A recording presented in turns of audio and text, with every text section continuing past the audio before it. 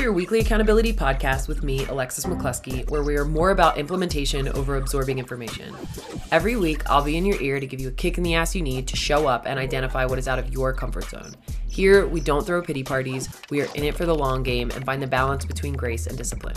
What makes this podcast different is after each episode, I'll share a post on my Instagram at The Tough Love Coach with a question or challenge of the week for you to comment for accountability. And on Friday, I'll share a check-in to see if you actually implemented what you learned.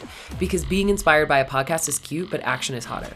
Totally optional, highly recommended. It's free accountability. I'm here to redefine what you see as tough love. So put on those big girl and boy panties and let's get real, bitches. XOXO, your Tough Love Coach. Yo, happy motherfucking 2023. It is the new year. How are you feeling? It really doesn't have to be a big thing. If you want it to be a big thing, then go for it. But don't let yourself stress yourself out or let social media stress you out by feeling like, oh my God, it's the new year. I got to set goals. I got to do all this. At the end of the day, it's just another day. And you didn't need a new year, just like you don't need a Monday to do anything. So you can just treat it as such. It doesn't have to be so stressful. I promise you that.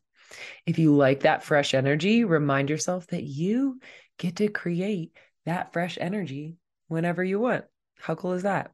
So today, I want to talk about 10 signs why you might be a workaholic and how it's affecting you. Before we get into that, I have a question for you because I shared this on my old Instagram and I didn't get that many answers. I was surprised. And this is totally off topic. But my dog, Gerald, I have Ned and I have Gerald. If you followed me on social media, you may have seen that Gerald, the brown dog, Ned's the white dog, the English bulldog, the brown dog, Gerald, who's a pit Australian Shepherd mix, he got ACL surgery and he's healing fine. Thank you for everybody who's messaged me asking like how he's doing. He's healing way too quick, which is like a good thing. I'm not complaining, but he's like already ready to like run around. He's like keeps trying to run around the yard. It's a mess. But my question for you is, and I'd love if you sent me a DM on Instagram, if you have an answer to this, where do you find dog booties like that they can use to walk around in the snow, that don't fall off and don't suck? Every pair that I've ever bought just sucks. And I'm really looking for a pair to use for him because now he's able to go for longer walks as he's recovering. But the snow and the weather has been so bad here in Colorado lately that it's freezing and he's not about that life. So if we can find some booties that work, that'd be great. So let's get back to the program. I hear people say all the time that they aren't a workaholic, or that they've healed from it. And I'm not here to tell you what you have healed or haven't healed from. But speaking from experience, being someone who is a recovering workaholic, I know that you cannot remove the coping mechanism and think you've solved the problem. So for me, going all the way back and trigger warning, talking about eating disorders, I struggled with an eating disorder in the past. I struggled with binge eating and bulimia for a few years. And that was kind of my first, outlet for trauma. I realized I got diagnosed with OCD maybe like a year or two ago. Never knew I had it. But then once I found out that I did, never even thought I had it. And then once I found out I did and looked more into it, I was like, oh, I've been this way my entire life.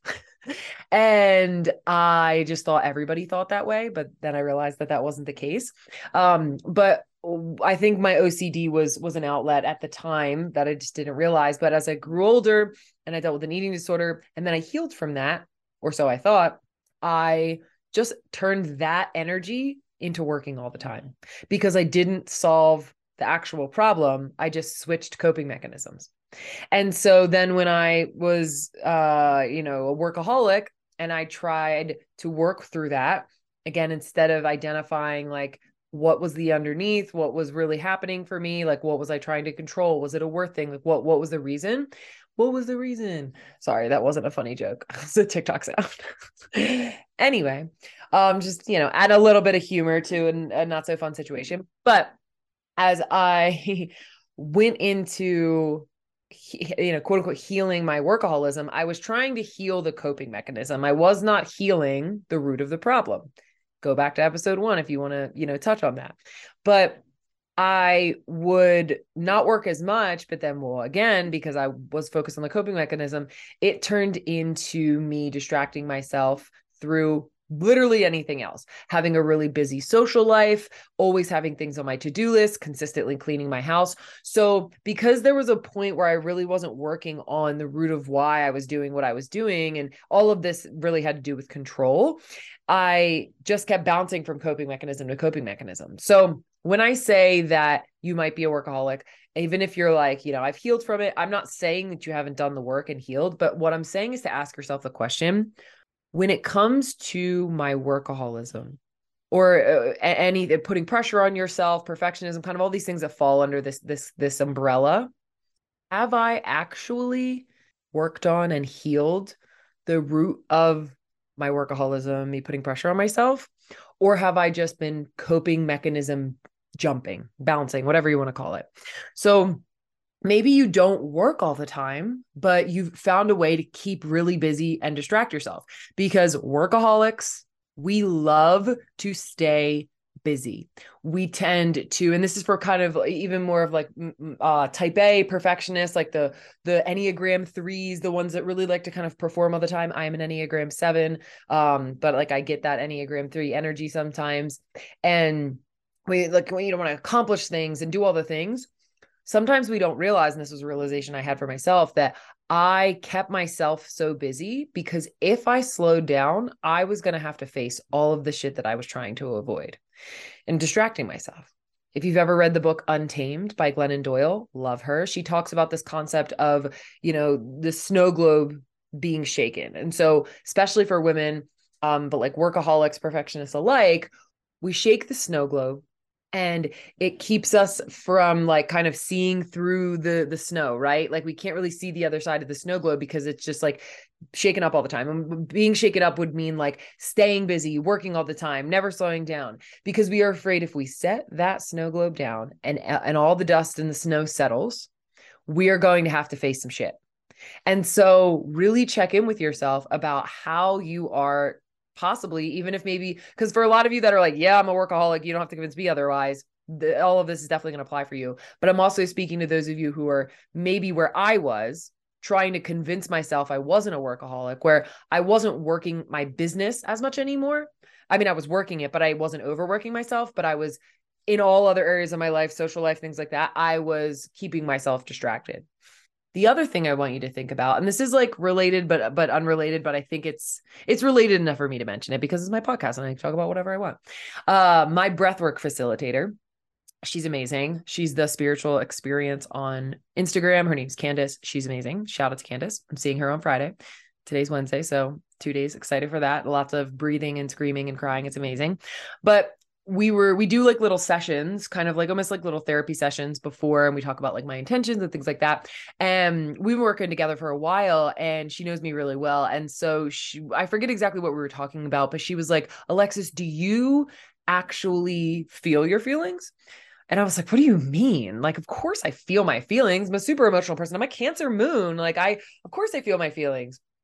And she was like, no, do you feel them with your body, not with your mind? And I was like, maybe. I like didn't know how to answer that. And so she was like, try yoga nidra. And I was like, I've heard of it before, but I've never done it. And I was like, I hate yoga. She was like, it's not like that. She was like, just go try it. So I went, I searched for this, and I will actually include the exact one that I did in the show notes because I do it pretty much like 2 or 3 times a week because I love it. And I did it. And I'm not even going to explain anything to you because I want you to do it on your own and you'll find it out unless you've done it before. Cool. But if not, like, definitely try it out. I did it. And within like it was a 10-minute meditation because it's more of a meditation. And 3 minutes in, I burst into tears because I could feel all the emotion in my body. And what we tend to do when we're workaholics and we like to stay busy all the time is we tend to think about our feelings. Like, okay, we like overanalyze and psychoanalyze and try to fix things, and we're problem solvers and we're always looking for a solution instead of just allowing things to be. And so even though we're talking about working all the time, I want you to think and maybe even try this yoga nidra meditation, because you might find that you are trying to keep yourself so overworked or busy, again, in business or otherwise, that you don't even allow yourself to actually just relax and also feel your emotions instead of thinking about, and yes, if you've worked with me, you follow me on Instagram, you listen to podcasts, you've probably heard me talk about like asking why. Like, this is a big piece of my work, but there's a balance. We can get too much into like, we got to ask why, I got to ask why, I got to figure it out. And you need to do those things. But at the same time, you also need to feel these emotions and not just psychoanalyze where they come from and why you feel that way. Just feel them.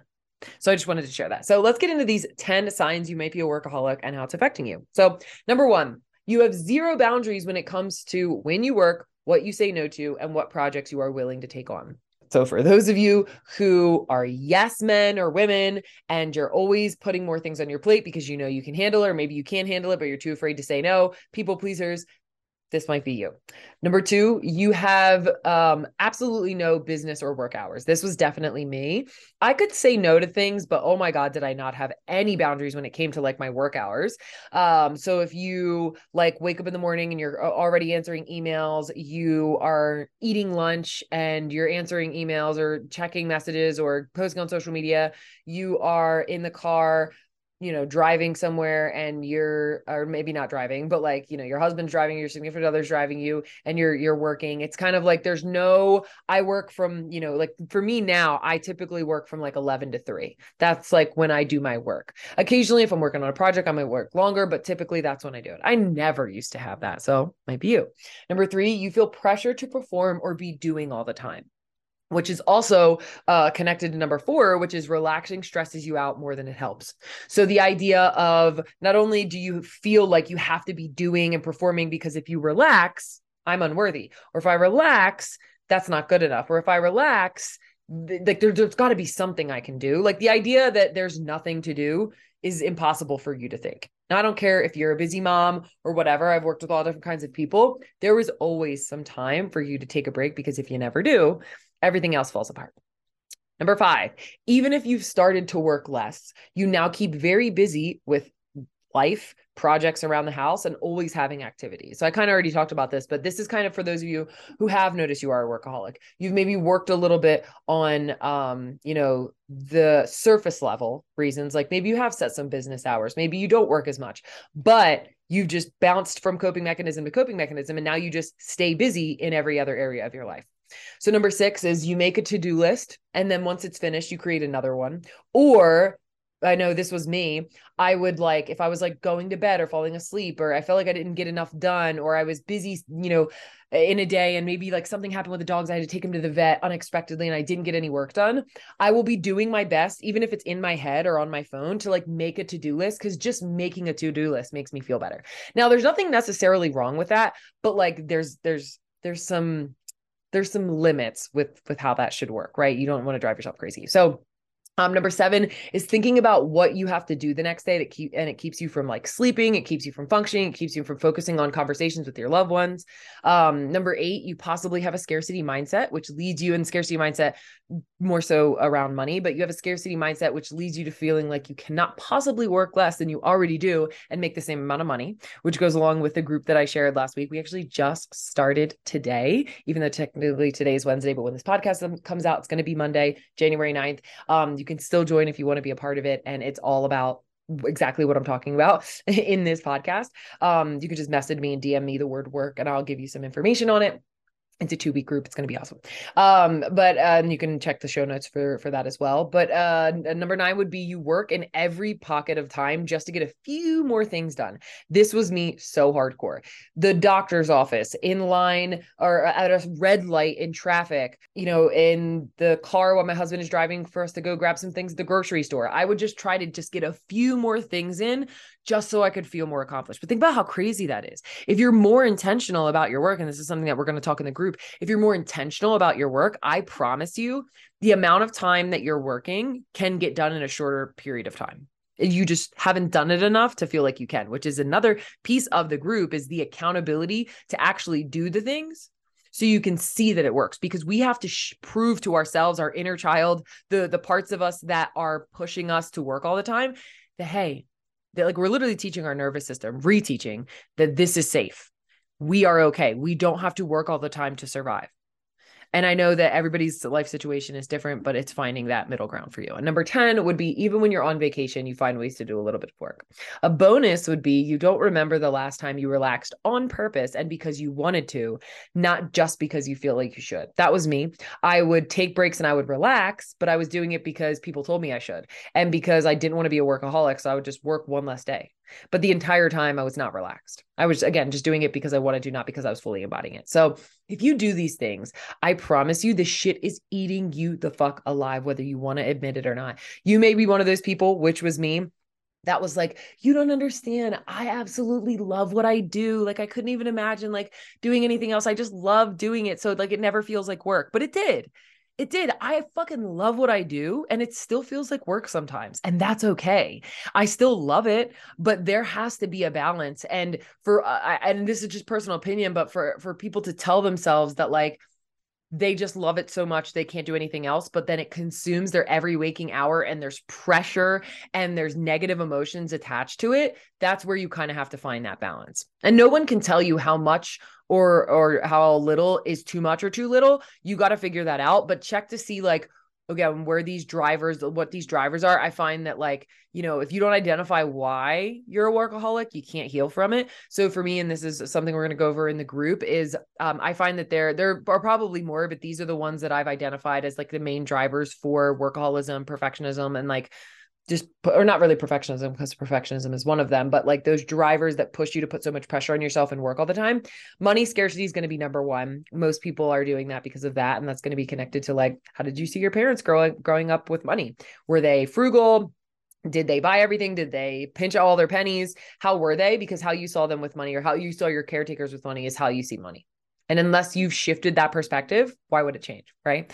So money scarcity, worth, perfectionism, control could just be out of habit. And that habit can kind of fall into every other one of those categories as well. And then like all or nothing or black or white thinking. So if you don't identify like why you do that, it's going to be really hard for you to heal from that.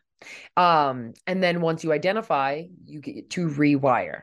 And rewire means, what are my beliefs around like putting pressure on myself? Where did they come from? And how can I rewire them? And there's lots of ways that you can do that. We go over that in the group. The last would be, you need to find a new strategy that works for you and try to prove it to yourself that it works. Like I just mentioned earlier, you have to prove to yourself, your nervous system, your inner child, different parts of you, that it is safe to not work all the time, to not be busy. It's safe to relax. I don't have to drive myself absolutely insane or get triggered when I see my partner relax or I see other people relax, because that's just projection. You're projecting that, this person needs to be working. But if you take a second and go, they actually don't need to be doing or working or, accomplishing things.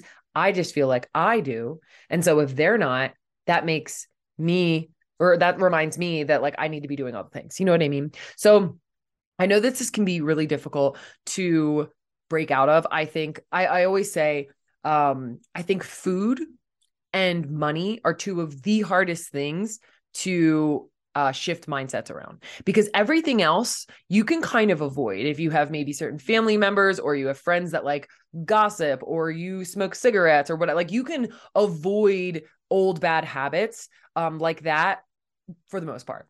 But like, you can't not feed yourself. So like things like eating disorders, just feelings around food and stress around food, or same thing with money. Like you can't avoid buying things. They're always present and they are hard to work through, but you 100% can do that. So after I have this group, I think I might like add some, reflection of it in the podcast. If you're interested in that, let me know. But let's get into this week's TLAT, your tough love accountability task. Check my Instagram so you can share. I'd love to know.